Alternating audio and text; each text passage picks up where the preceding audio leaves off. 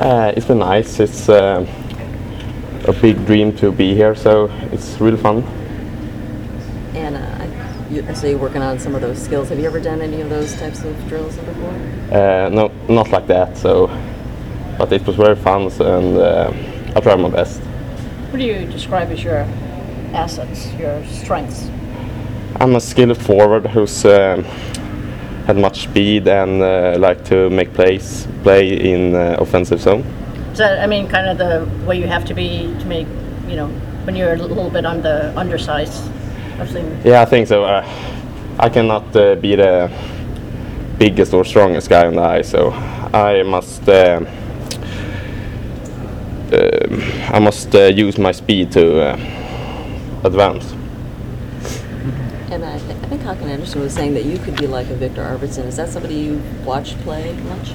Yeah, I play with his former club, Skellefteå, so I look at him and we're both smaller guys but has much speed, so yeah.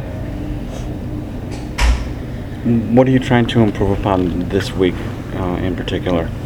Just to see how professional all of the Detroit is and try to it's that.